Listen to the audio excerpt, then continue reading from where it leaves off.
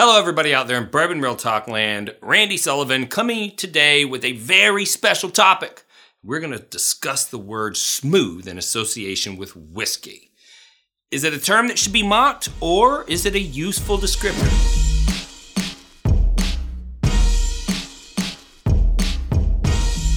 If you saw my survey, because I threw up a survey out there in the Whiskey Club, I wanted to find out, what do people mean when they use the word smooth? And I got a ton of answers, but what I've noticed is that smooth is probably the most common descriptor to describe how a whiskey tastes to somebody, especially for newer people that are becoming whiskey enthusiasts. A lot of people will say that a whiskey tastes smooth. And I've even noticed that when celebrities start their own brands, even celebrities that I respect, like the Brothers Bond whiskey that I've done a review of, they still have that as part of their lexicon. They use the word smooth. And every time I hear it, I cringe a little bit because I know it's a trigger word for a lot of people. So the question is, what does the word smooth mean? And the most common answers were surrounded around it doesn't burn, it's less burn, or it's less harsh. And as I started to read the responses and dig deeper, they were very specific about what it was that they were experiencing, what part of the tasting process that they were experiencing the burn. And some people were saying they think of whiskey smooth when they nose the glass. If it doesn't burn, if it doesn't have an ethanol burn, then they'll describe it as smooth. So they're saying that the nose is smooth. And some people, when they use the word smooth, they're talking about the mouthfeel. So like when they take a sip and they have the whiskey in the mouth, it feels soft to them, i.e. it's not causing a burning sensation while it's in their mouth. And some people consider a whiskey smooth if after they swallow it, it doesn't burn their esophagus, and that would be the finish. And so you've got the nose, the palate, and the finish. And some people just said it has to do with the aftertaste. If after I swallow the whiskey, if there's no bad aftertaste in my mouth, some people detect a bitterness or something like that. They say, then I will describe the whiskey as smooth. Probably the whiskey that is described with the term smooth more than any other, because it is the second largest whiskey brand in the world, would be Jack Daniel's. This is their black label. Between all of the products that Jack Daniel's makes, they sell over 16 million, almost 17 million cases per year. Only brand larger than that would be Johnnie Walker, which is a blended scotch. And a lot of people, when you ask them, like, why do you like Jack Daniel's? They go, oh, it's really smooth.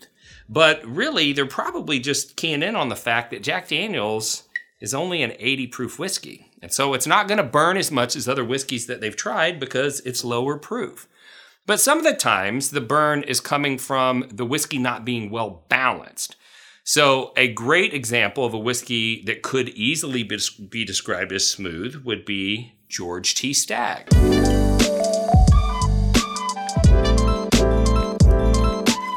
Now, George T. Stagg is a super high proof whiskey. This one happens to be 129.2 proof. But if you were to drink this whiskey, the heat from this ethanol is so well integrated with the other congeners that it still feels like a smooth, rounded, no harsh flavor experience whenever you drink this whiskey. Now, some of the time when people are talking about the word smooth, it's not necessarily about the burn per se, but they just mean it's easy to drink. And the whiskey that comes to mind when I think about easy to drink, and that's why people like it and call it smooth, would probably be Blanton's.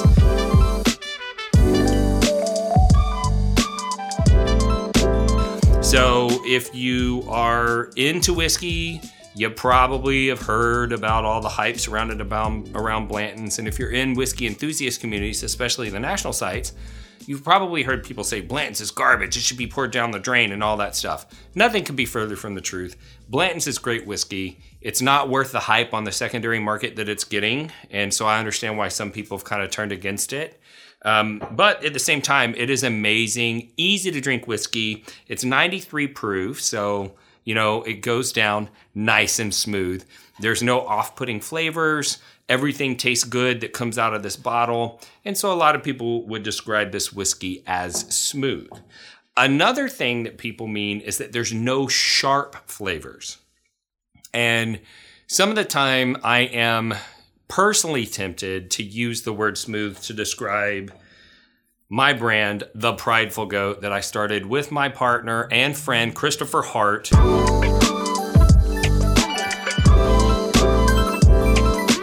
I wanted to describe as smooth whenever I was doing the review on it, but I resisted. And what I ended up saying is that the flavors were like an even bell curve. So if you were to graph the intensity of flavor on a graph, it looked like a perfect bell curve where it starts to increase, it peaks, it starts to decrease, and it slowly trails off. It's a perfectly even bell curve. And I've had other releases of this whiskey that felt like they had a spike on them at some point, that there was some extra, more distinct flavors that kind of stuck out at the finish or on the front end or whatever. And when a whiskey has a real even bell curve of flavor, some people will describe that as smooth. And what they mean is there's no sharp flavors in the drinking process, right? Some of the things that we will evaluate whiskey on is how consistent it is on the nose, on the attack, on the mid-palate, and the finish. And if the nose matches the flavor and the attack, mid-palate, and finish all go together with one another, some people will use the term smooth to describe that. Another thing that people will use to describe the word, or you will describe with the word smooth, is a silky or almost a slippery mouthfeel. And somebody was talking about mouthfeel in non-chill filtered whiskeys. And when I think about that, I think about Iron Root Harbinger. So Iron Root Harbinger is a very big, bold whiskey, but it's got a very filling, coating mouthfeel because it's a pot still whiskey, and it leaves a lot of the fusel oils from the grains in the whiskey as it ages in the barrel, and that makes its way into the bottle. And it'll really coat your mouth. And so if it has an oily mouthfeel, some people will use the word smooth to describe that whiskey. For me, a whiskey like Iron Root is the opposite of smooth because it's got so many bold, bright, sharp flavors. But it's the mouthfeel that people are attracted to that make people say something like that would be smooth. The next thing would be if it doesn't have any rye spice. So a lot of whiskeys can have spicy flavors like clove and nutmeg and cinnamon and pine needle and this isn't really a spicy flavor, but dill. And those are all flavors that are imparted from the grain rye. And most whiskeys are made from a majority of corn, or bourbons, a majority of corn with some rye and some malted barley for the enzymes. And so that's a normal mash bill. Some people don't like those harsher, baking spice flavors, if you will. And so they gravitate towards wheated whiskeys like Weller or Makers or Larceny. Those whiskeys have less of a chance of having like a cinnamon or a clove or a nutmeg, and they would describe those whiskeys as smooth. The other thing that people mean, and this one I actually kind of like the word smooth for, is when you read the bottle and you see what the proof is and you come to an assumption, it's a hypothesis, if you will, of how this whiskey is going to affect your palate based on its proof, especially if you're drinking premium whiskeys and they are cask strength and they're bottled, non-chill filtered and all that stuff, you can get some pretty high proofs. And sometimes when people use the word smooth, what they actually mean is that this whiskey drinks below its expected burn for its proof.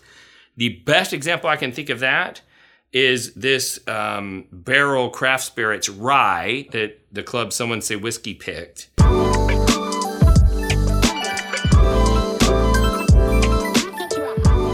So any whiskey, if it gets bottled above 140 proof, hazmat law says that it cannot be placed on an airplane because it is so flammable. And so these whiskeys have to be shipped to their destination. You can't fly with them. And that makes them kind of a prize in the whiskey collector world because hazmats are hard to create. It has to be aged in the perfect environment for the right amount of time. Because this bottle has whiskey in it that when it got put in the barrel, it was only 125 proof. And it went from 125 all the way up to 141.9. So at 141.9, this should taste exactly like jet fuel. And it doesn't. This whiskey drinks below its proof. And some people would describe that as smooth. So if people are using these terms to mean these different things, why is it such a controversial term? And that's the exact reason, is because it means everything and nothing all at the same time. Hey there, Bourbon Real Talk listeners and watchers. Randy Sullivan here. Wanted to take a quick break to tell you how you can support the channel. We've had a lot of people that have come into the Bourbon Real Talk family lately, and we're grateful for every one of you. But unlike a lot of other channels, we don't have a Patreon, and I don't allow anyone to sponsor the show. So what I do have, though, is some merchandise. We have Bourbon Real Talk hats. We've got Bourbon Real Talk t-shirts. Very soft, high quality. We also have Whiskey Wife t-shirts for the long-suffering significant others in our lives. We have full-size Glens for when you need an official whiskey tasting experience. We have wee Glens for when, you want to drink a little bit less, maybe try a few extra samples. We have insulated tumblers for when you want to drink incognito. We have full-size Glen lanyards for when you need hands-free access at a bottle share. We've got candles, including charcoal and tonka, leather, and Cuban cigar. We have 1 and 2 ounce whiskey sample storage boxes. And of course, we have the American Whiskey Aroma Kit for when you want to step your whiskey game up and be able to break a whiskey down to its components. If you saw any of this stuff, you want to support the channel, you can head on over to bourbonrealtalk.com/shop and pick something up. But if you just want to hang out here and learn, I'm totally happy with that as well. Just happy to have you as a listener. Another reason why it's controversial is because it could mean that the whiskey's not very complex. Sometimes when people use the word smooth, they just mean that it's kind of a boring meh whiskey, and some people take offense to that if they're describing a whiskey that they happen to like. And so for that reason, it can be a little bit controversial. It's also overused. People use the word smooth when they can't think of anything else to say. And it's sometimes used in a false way to convey superiority, right? And you'll see somebody, they're in some sort of a social environment, and they'll try to make a statement about the quality of the whiskey, and they'll be like, yeah, you should get some of this. This whiskey's really smooth. Mm-hmm. And when they say that, it comes across to the other people that they're somehow superior to them in the world of whiskey. That's also part of the reason why whiskey snobs freak out whenever you use the word smooth. If you want to have fun and troll people, if you happen to be a troll, go join one of the national Facebook groups for whiskey and then get on there and do a review and say how smooth a whiskey is. Everyone will lose their minds. And it's partially because whiskey snobs don't like the idea that you're trying to say that you're superior to them in your ability to evaluate whiskey, and all that you can come up with is this generic term that means everything and nothing at all at the same time. So the question is, should you use the term? And I would say probably you shouldn't, okay? And it's not because there's anything wrong with the term, but if you want your opinion to be valued among other whiskey lovers and you want to be taken seriously, I would probably find another way to describe your whiskey than the word smooth. And so what are some alternatives, right? So if you're tasting a whiskey, you might say that the ethanol is mild on the nose, or the ethanol doesn't burn on the palate, or it's got a finish that doesn't have as much burn as you would have expected, or that the finish doesn't have any off-putting flavors. Like, get more specific as to what made you feel like that whiskey was smooth, right? You might say that the flavor profile doesn't have any sharp flavors, or that the nose is consistent with the palate. You might even say specifically, it drinks below its proof. I thought it would be hotter, right? And then you can avoid that word smooth. And I think that if you take the time to be a little bit more intentional and think about what you're experiencing in that whiskey and then describe that, you're gonna have a better time in the whiskey enthusiast community. It's gonna be easier for you to convey your ideas. You're gonna be better accepted, and everyone's going to be happy. But if you're around me, you wanna tell me the whiskey's smooth, I will totally accept it, because I assume that you had good intentions when you said it. So if you've never seen this show before, I'd like to tell you a little bit about our philosophy. We are about bringing people together through bourbon. And I've personally discovered that bourbon has this amazing power to bring people together, even people who would normally not cross paths in their normal lives because they have different ideological views or they run in different circles, whatever the case may be. And bringing people together is important to me because I lost a loved one to suicide in 2014.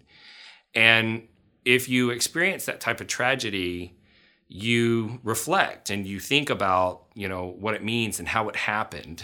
And in my reflection, I realized that I knew that my brother had problems. I just didn't know that he felt that alone.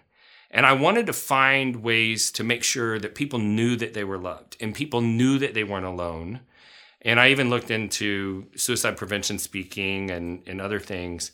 But eventually I came to the conclusion that if I could use the connective power of whiskey to bring people together, that the whiskey would do the rest of the job and get people connected with other like-minded individuals, and they would know that they were loved, and they would know that they had somebody that cared about them and that they had a place to be, and that they had a community that surrounded them that would help them.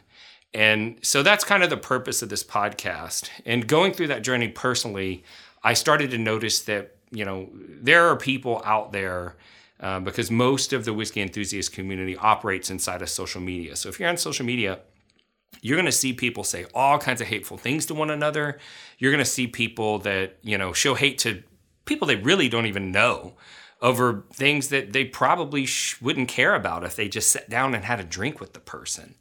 And that made me realize that if those individuals can hate a stranger that they don't really know online, I can love a stranger that I don't really know online. And that's why I sign the podcast off the same way every time, and that's this. If you woke up this morning and you were unsure whether or not anyone loved you, just know that I love you. And I'll see you next time on Bourbon Real Talk.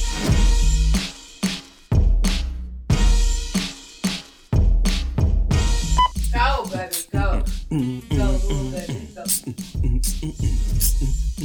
Is that your phone? If you use the term smooth to describe whiskey, you're a plebeian and you deserve to die. Hello, everybody out there in Bourbon Real Talk land. Randy Sullivan coming to you today with a topic that's near and dear to my heart. Son of a